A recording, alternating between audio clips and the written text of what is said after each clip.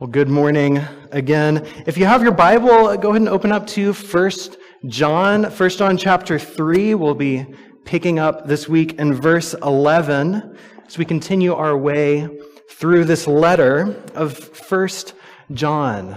1 John chapter 3, verse 11.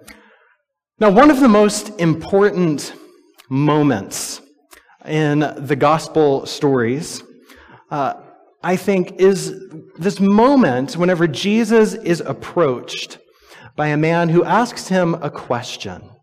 He says to Jesus, "Teacher, which commandment in the law is the greatest?"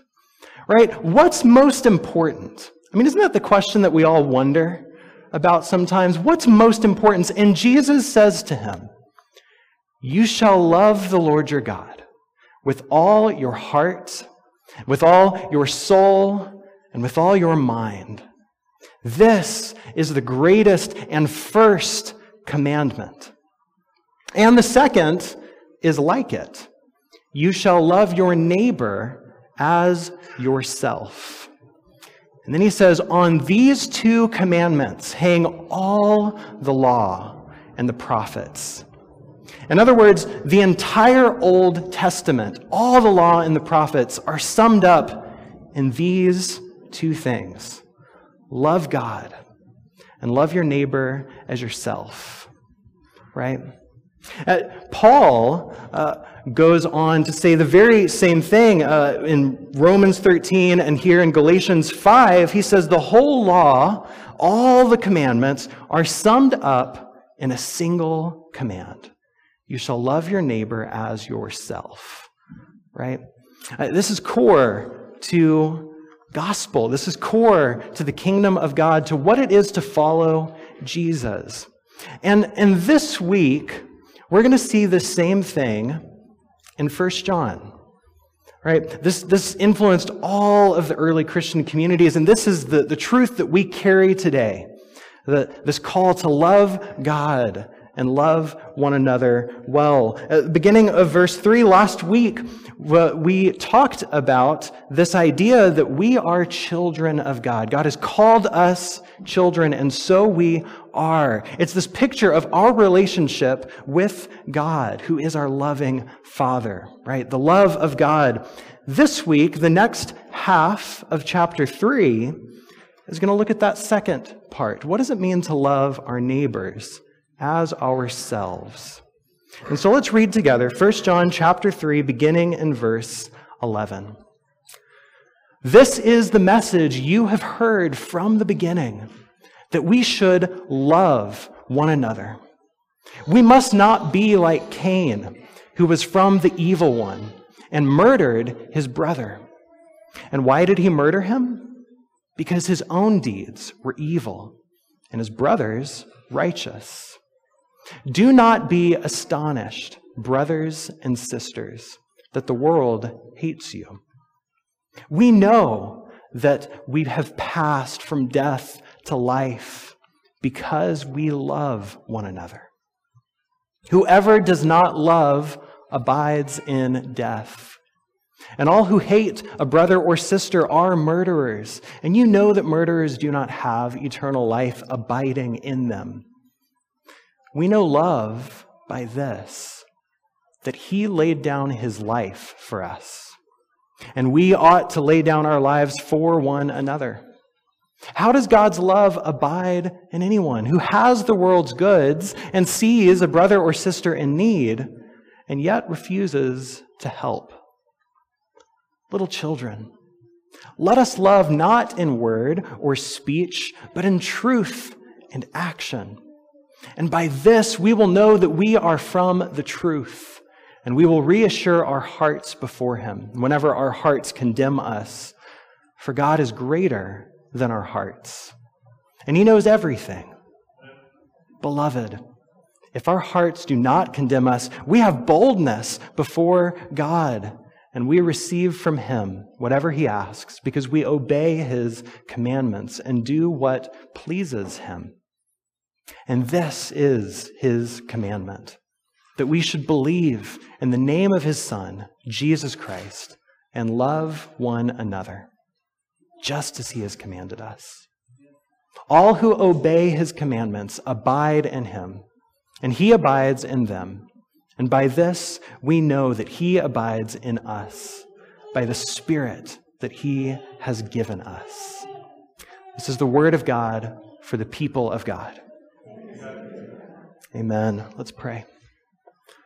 Oh Lord, we thank you for your love that you have poured out on us. And we thank you that by your grace we are able to follow you in loving one another.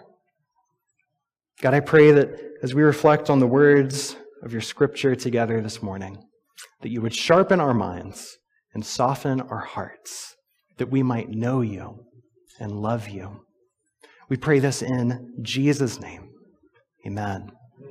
Amen. All right, so if you were here last week, you know that we talked about how John seems to always have that creation narrative in the back of his head, in the back of his mind as he writes. We see this as he often begins his writing, both the Gospel of John and this letter of John, with reference to the beginning and then to light, right? We see this also in the way that he described becoming God's children earlier in chapter 3, right? God speaks and it happens. He has called us his children, and so we are, right? There's this layer of creation behind almost everything that John writes, and we see it again in our passage today as he writes in verse 11, "This is the message you have heard from the beginning, that you should love one another." And then he goes on to recall another story from the beginning of Genesis, right? The story of Cain and Abel. You see, though Scripture tells us that God created the world, it never tells us exactly why God created the world, right? But many theologians have reflected on this and have said more or less that God created because it is the nature of love to create. And God is love, right? That's what John's going to say in chapter 4. It is the nature of love to create. Love cannot help but constantly spill over into other things beyond itself. So this eternal love of Father, Son, and Holy Spirit poured out into this work of creation, right? It spilled over into the heavens and the earth. And so at its very foundation, creation is an act of love. Creation is an act of love. The earth on which we live and breathe is the fruit of God's love. It is our very being. And John seems to hint at that here when he writes that this message heard from the beginning is love. This message of love one another. But creation, those early chapters in Genesis, is not only the story of how the world came to be, but also of how the world came to be like this. Do you follow me? Not just how the world came into being, but how the world came to be the way that it is. Which is why the first few chapters of Genesis don't only tell the story of the making of the world, but also tell stories about the unmaking of the world. Right? What began as an act of love in Genesis 1 and 2 becomes marred and deformed in Genesis 3. But it doesn't actually stop there, right? We often call the story of Genesis 3, right, where Adam and Eve are led astray and deceived by the serpent. We often call this the fall, right? The fall of humankind. But there are actually several falls in the first few chapters of Genesis. You know, Genesis 3 tells the story of the fall of Adam and Eve, but then Genesis 4 tells another fall story about Cain murdering Abel. Then flip forward, Genesis 6 tells a sort of strange story of the fall of these heavenly beings called Nephilim, right? There's all sorts of theories about what that means, and tells a story about the fall of the generation of Noah, right? And you keep reading in Genesis 11, there's another fall story about the fall of society, this Tower of Babel, right? And then the people were confused and scattered. So there's one fall after another after another. And the purpose of these opening chapters of Scripture is not only to tell us how the world came to be, but how the world came to be like this. Why is it beautiful and broken? Why is there love and hate? Why is there life and death? Why is the world like this? Well, the opening of Genesis tells us the foundation of all things is the love of God. But time and time again, that has been broken and betrayed and turned against. So John holds all of these stories, the making and the unmaking of the world, in his mind and in the background as he writes about love, this most fundamental and foundational thing about the world. In chapter 2, if you remember, a few weeks ago, he warns his audience about Antichrist, right? And here, in our passage today, he seems to be warning about anti-creation. Anything that is opposed to that foundational love of God, who created the world. And he points to one of these anti-creation stories, the story of Cain. Verse 12, he writes, "We must not be like Cain, who was from the evil one and murdered his brother." Throughout this whole letter so far in 1 John, he has over and over again emphasized the importance of loving our brothers and sisters, right? We are God's beloved children, and we ought to love our beloved siblings, our brothers and sisters. He's been emphasizing this over and over again. So here in chapter 3, he points to the first story of the opposite happening, right? Instead of loving his brother, Cain murders his brother. And then John goes on to describe more about this, right? He did not only murder him, verse 12 says, and why did he murder him? Why did he do this? Well, because his own deeds were evil and his brothers were righteous. And I think one way of understanding what John is saying here is this Latin phrase, incurvatus in se. Incurvatus in se. Right? This was a phrase that was used by Augustine back in the 4th century, and then later by Martin Luther and others to describe the corruption of human nature. And what it means, incurvatus in se, what it means is to turn or curve inward on oneself. To kind of curve in, right? It's this sort of way of being deformed, to be curved in on oneself. And at least two things happen whenever we become curved inward. First, all we can really see is ourselves. And so we become consumed with ourselves, obsessed with everything that we do, everything that has to do with us. All we can see is us. And so, kind of naturally, the second thing that comes from that is that we don't see anyone else. And when we do, it's a threat, right? When we do, it's a threat. Everyone else becomes a threat. And that's what happens here with Cain, right? Why did he murder his brother? Well, because his own deeds were evil and his brothers righteous. You see, Cain became obsessed and preoccupied with his own deeds, and therefore came to see his brother's deeds as a threat that needed to be eliminated, needs to be cut out, right?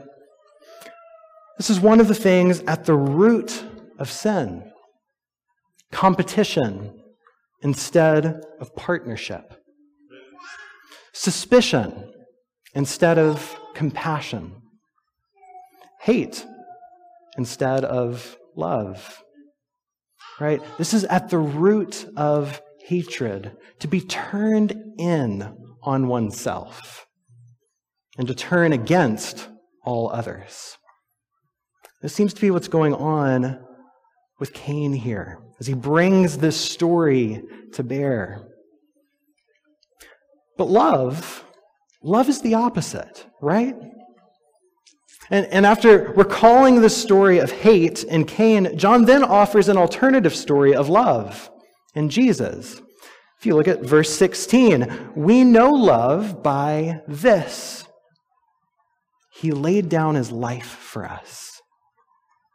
And we ought to lay down our lives for one another. You see, love is not curved in on itself, but turns outward to others.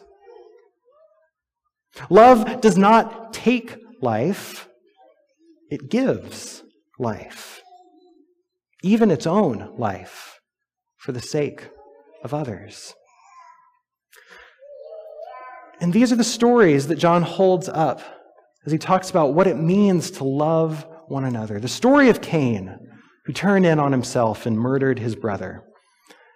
And the story of Jesus, who turned outward to everyone and was murdered.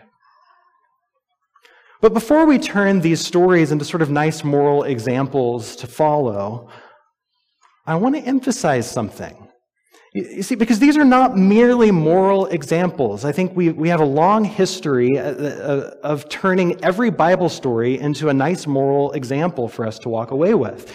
And sometimes the Bible can be that, but that's just not what it is most of the time. The story of Cain is not just an old tale of warning. It is something that every one of us has experienced. It is something that every one of us has experienced. At times, we've experienced what it's like to be stabbed in the back. We've experienced what it's like to be betrayed. We've experienced and know what it is like to be hated by others, perhaps even those whom we have held near and dear to ourselves. And at other times, we have been the ones who've harbored bitterness and resentment. Sometimes we have been the ones who look on everyone else with a little bit of suspicion, who kind of see everyone else might be a threat. Watch out, right? Maybe we haven't murdered someone, but Jesus says that hatred is the same as murder. John says the same in verse 15, all who hate a brother or sister are murderers. So Cain's story is not just a cautionary tale, it's a story about us. It's a story about our experience, but the same is true of Jesus. The same is true of Jesus. Jesus is not just a heroic example of self-sacrifice for us to follow. Look at verse 16. It says, he laid down his life for us. For us. It says this is how we know love. And not just know in our heads, or know as some story in a book somewhere, but know in the depths of our being. This is how we've experienced love. Jesus has laid down his life for us. For us. Jesus is not just a good example. He is God who took on flesh, came to dwell among us, and laid down his life for us. He laid down his life for you, to rescue you from sin and death, to raise you up into a new life. This is true. It's not just a story. This is true. He has rescued us and raised us up, which is why John goes on to write, and we ought to lay down our lives for one another as well. Right? So we don't just follow Jesus because he is a good example. We follow him because he is God who rescued us and redeemed us. Which means that as we follow him, following him is not a matter of strong will. It's not a matter of grit. Following Jesus is a matter of grace. It's by his grace that he has rescued us, and it is by his grace that we follow him as well, and that we lay down our lives for one another. And so what does that look like? What does it look like to lay down our lives for one another? Well, John goes on to elaborate on this in verses 17 and 18. In verse 17, he asks a question. How does God's love abide in anyone who has the world's goods and sees a brother or sister in need, and yet refuses to help?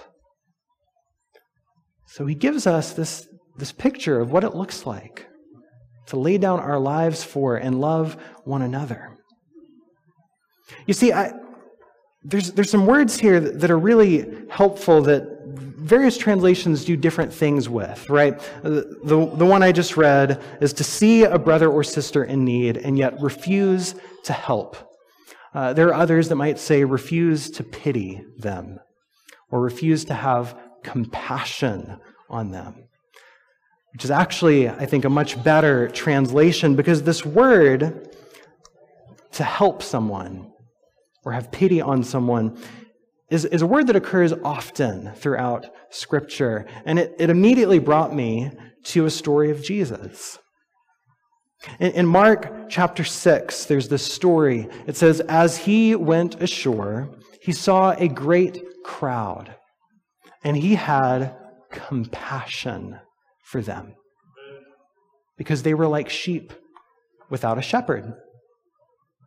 That word, compassion, it's the same root word as the word help here in verse 17. So, who has the world's goods and sees a brother or sister in need and yet refuses to have compassion on them? Right? And I love what the story goes on to, is it really shows a picture of what it looks like to help someone, right? To give of what you have. So the story goes on. He says that, he has compassion on them because they're like sheep without a shepherd. And he began to teach them many things. And when it grew late, his disciples came and said, hey, this is a deserted place, and the hour is now very late. Send them away so we might go into the surrounding country and villages and buy something for themselves to eat. And Jesus takes this opportunity to teach them what it means to love their brothers and sisters. And he says to them, you give them something to eat. You give them something to eat. They're hungry. Don't you see that they're in need? Well, give them something to eat. And so they say to him, are we to go buy, 200 denarii worth of bread and give it to them to eat? Right? There's thousands of people. How in the world are we going to do this?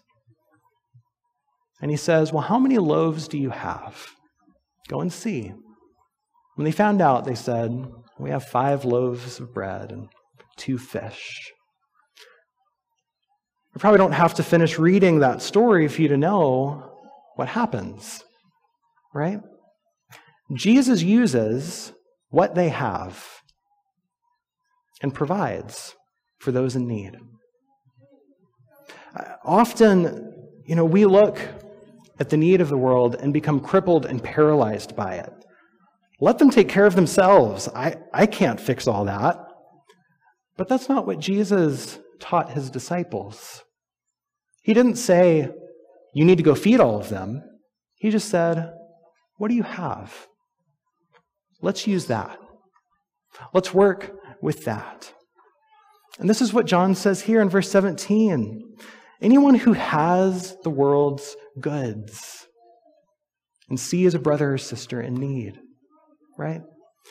It doesn't mean that you have all the world's goods, but whatever you have, use that to serve, to give freely. You may not be able to solve all the problems in the world, but trust that God is in control. What do we have? How can we serve with what we do have?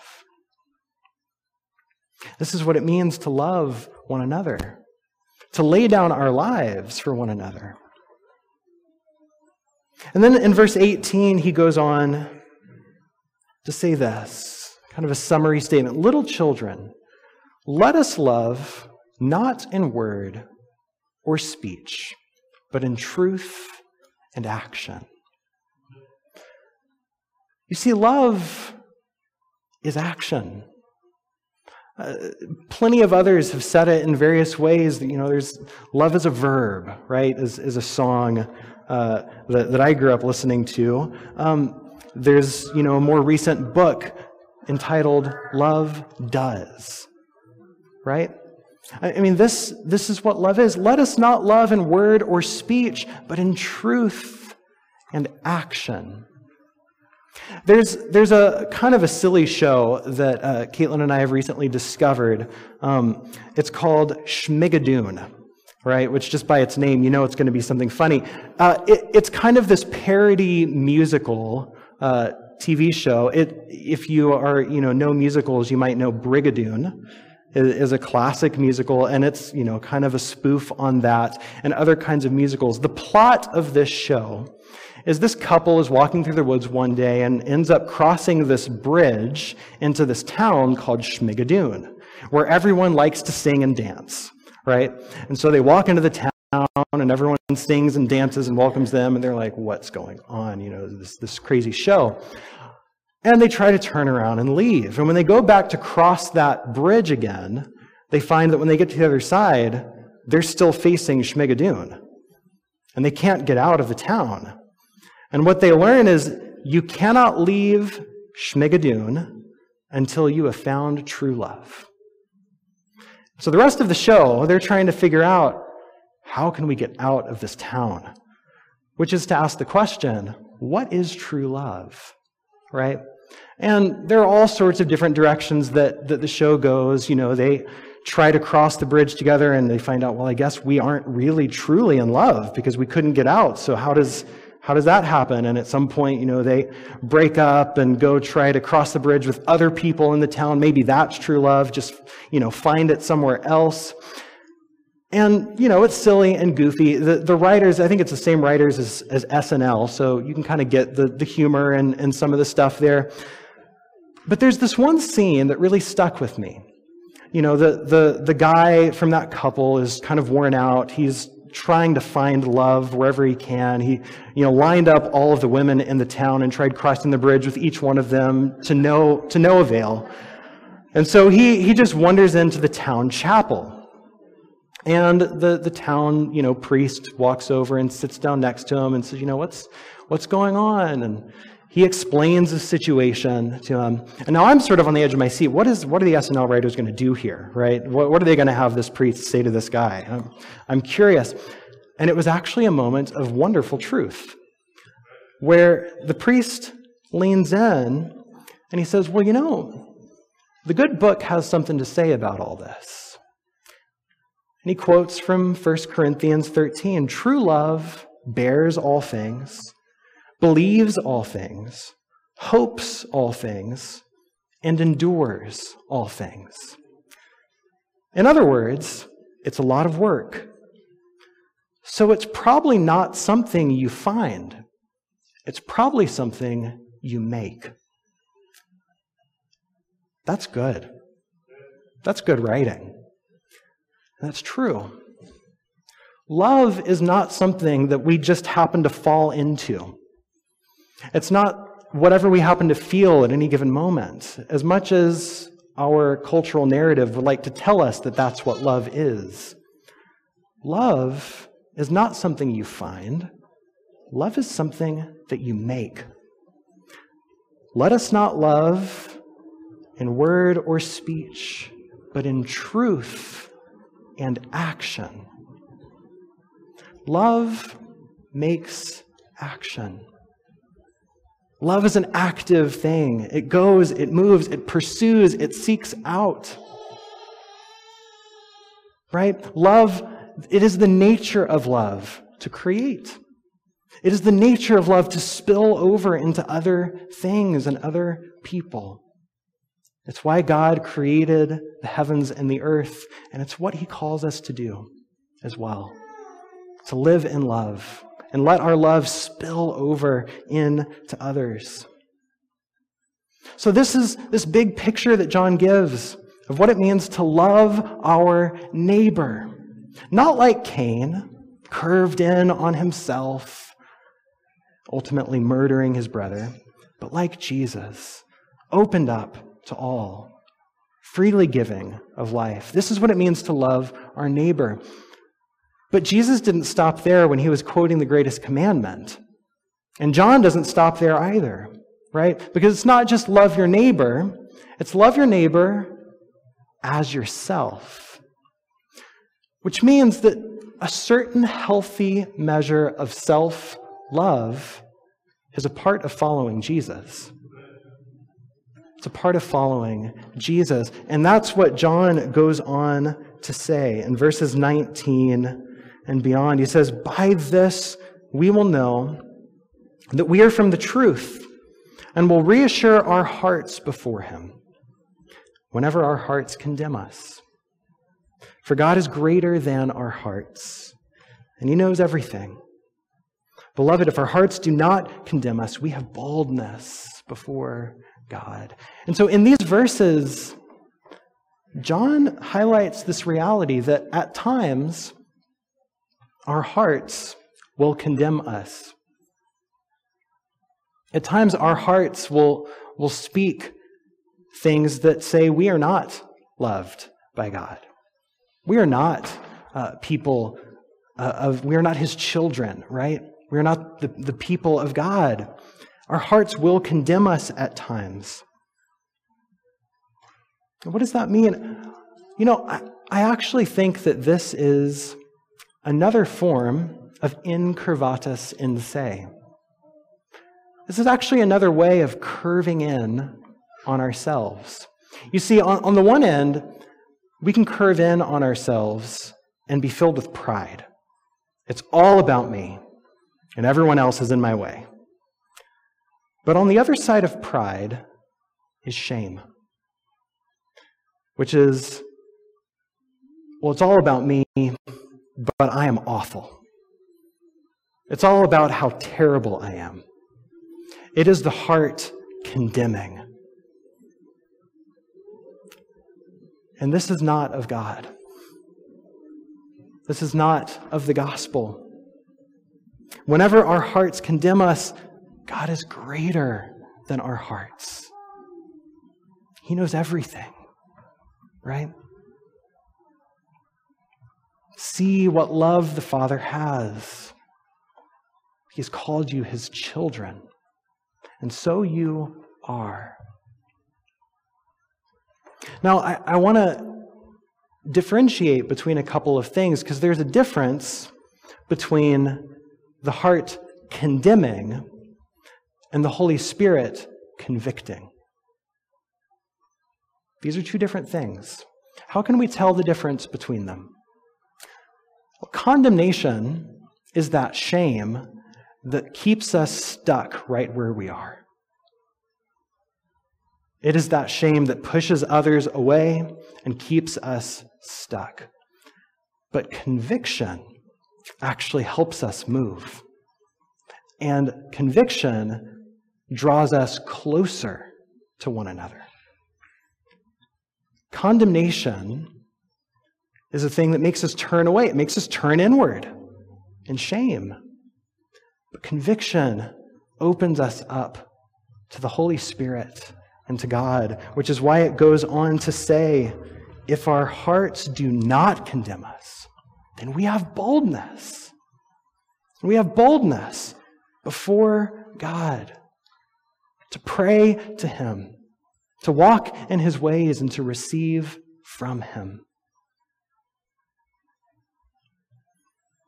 So we are called to love our neighbors as ourselves. For too long, much of faith has pushed us in a direction of complete self-annihilation, right? This just complete destruction of the self, but that is not what God calls us to. He calls us to love our neighbors as ourselves, to live with the conviction, not condemnation, but the conviction that we are, in fact, God's beloved children. And it is from here that love spills out and overflows in all directions. It is the overflow of love by which we love one another. And so as we come to a close, I want to give you 3 challenges this week. 3 ways to live into some of these things. And the first is this. As we consider the story of Cain, is there anyone in your life who you have wronged or who you have been wronged by? Do you need to repent? Do you need to forgive? I want to encourage you to bring that to mind and maybe reach out if someone does come to mind.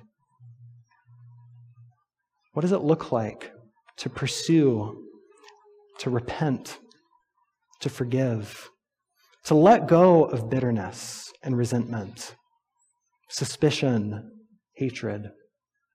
Is there anyone in your life to whom you need to repent or who you need to forgive?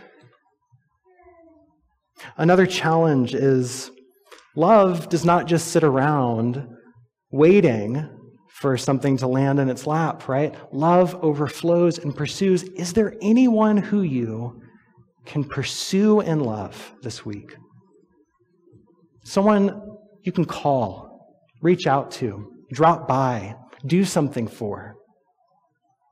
Is there someone you can pursue and love this week? Who is that? Pursue them. Take a step. Let love overflow from you. The third challenge that I have is simply this. When the heart condemns you, God is bigger than your heart. Take time this week to rest in and receive God's love. Maybe it's returning to the beginning of 1 John chapter 3 and just meditating on those first couple of verses. See what love the Father has. He has called us His children. And just sit in the truth of that. Whenever your heart begins to condemn, say no. That's not true. Whenever you begin to withdraw in shame, say, no, this is not what God has called me to. Rest in God's love. These are the things that I challenge us to this week as we become those people who obey His commandments, abide in Him, and He abides in them. By this we know that He abides in us, by His Spirit, which He has given to us. May we walk in the Spirit as we love one another this week. Amen.